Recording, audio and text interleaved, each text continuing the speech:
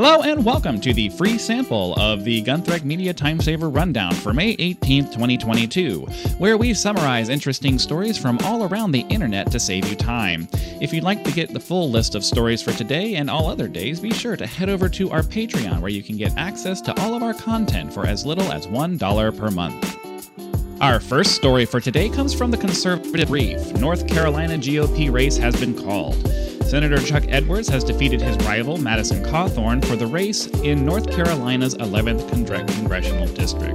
The move was seen as magnanimous by the victor and will help his campaign to achieve victory in November. Cawthorn indicated his intent to support Edwards in any way possible in the upcoming midterms. Edward praised the younger candidate's efforts, writing off some of his inexperienced mistakes and encouraging him to try again in the future. The candidate suffered from several public relations setbacks as videos from his teenage years surfaced that painted him as immature and potentially untrustworthy, which did seem unreasonable due to his age at the time. Moving on to CNN, Buffalo suspect posted attack plans minutes before shooting. Plans for the mass shooting in the Buffalo, New York attack this past Saturday were posted in chat room posts on a private Discord server 30 minutes before the deadly event. 10 people were killed and 3 wounded in the shooting, an event sparked by extreme racism. The suspect's history on social media shows that he had been planning the attack for months, listing many details about his reasoning for the location, such as time of day. A 180-page document was also discovered filled with racist content in which the shooter described himself as a fascist, white supremacist, and anti-Semite. The shooter had a prior history of disturbing and violent statements from a project on murder-suicides to vague threats of violence while in school.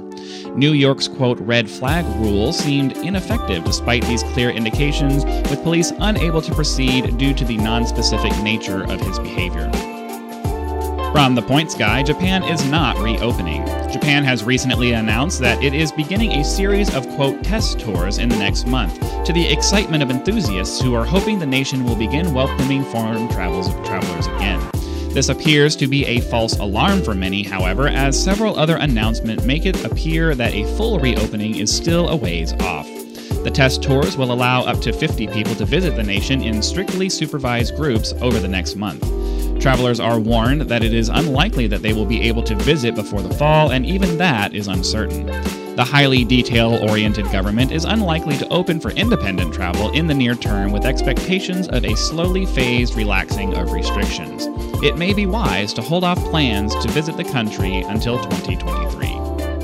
And that does it for today's free summary. If you'd like to get the full list of stories for today, be sure to head over to our Patreon where you can get access to all of our content for as little as $1 per month. Thank you very much for watching and have a great day.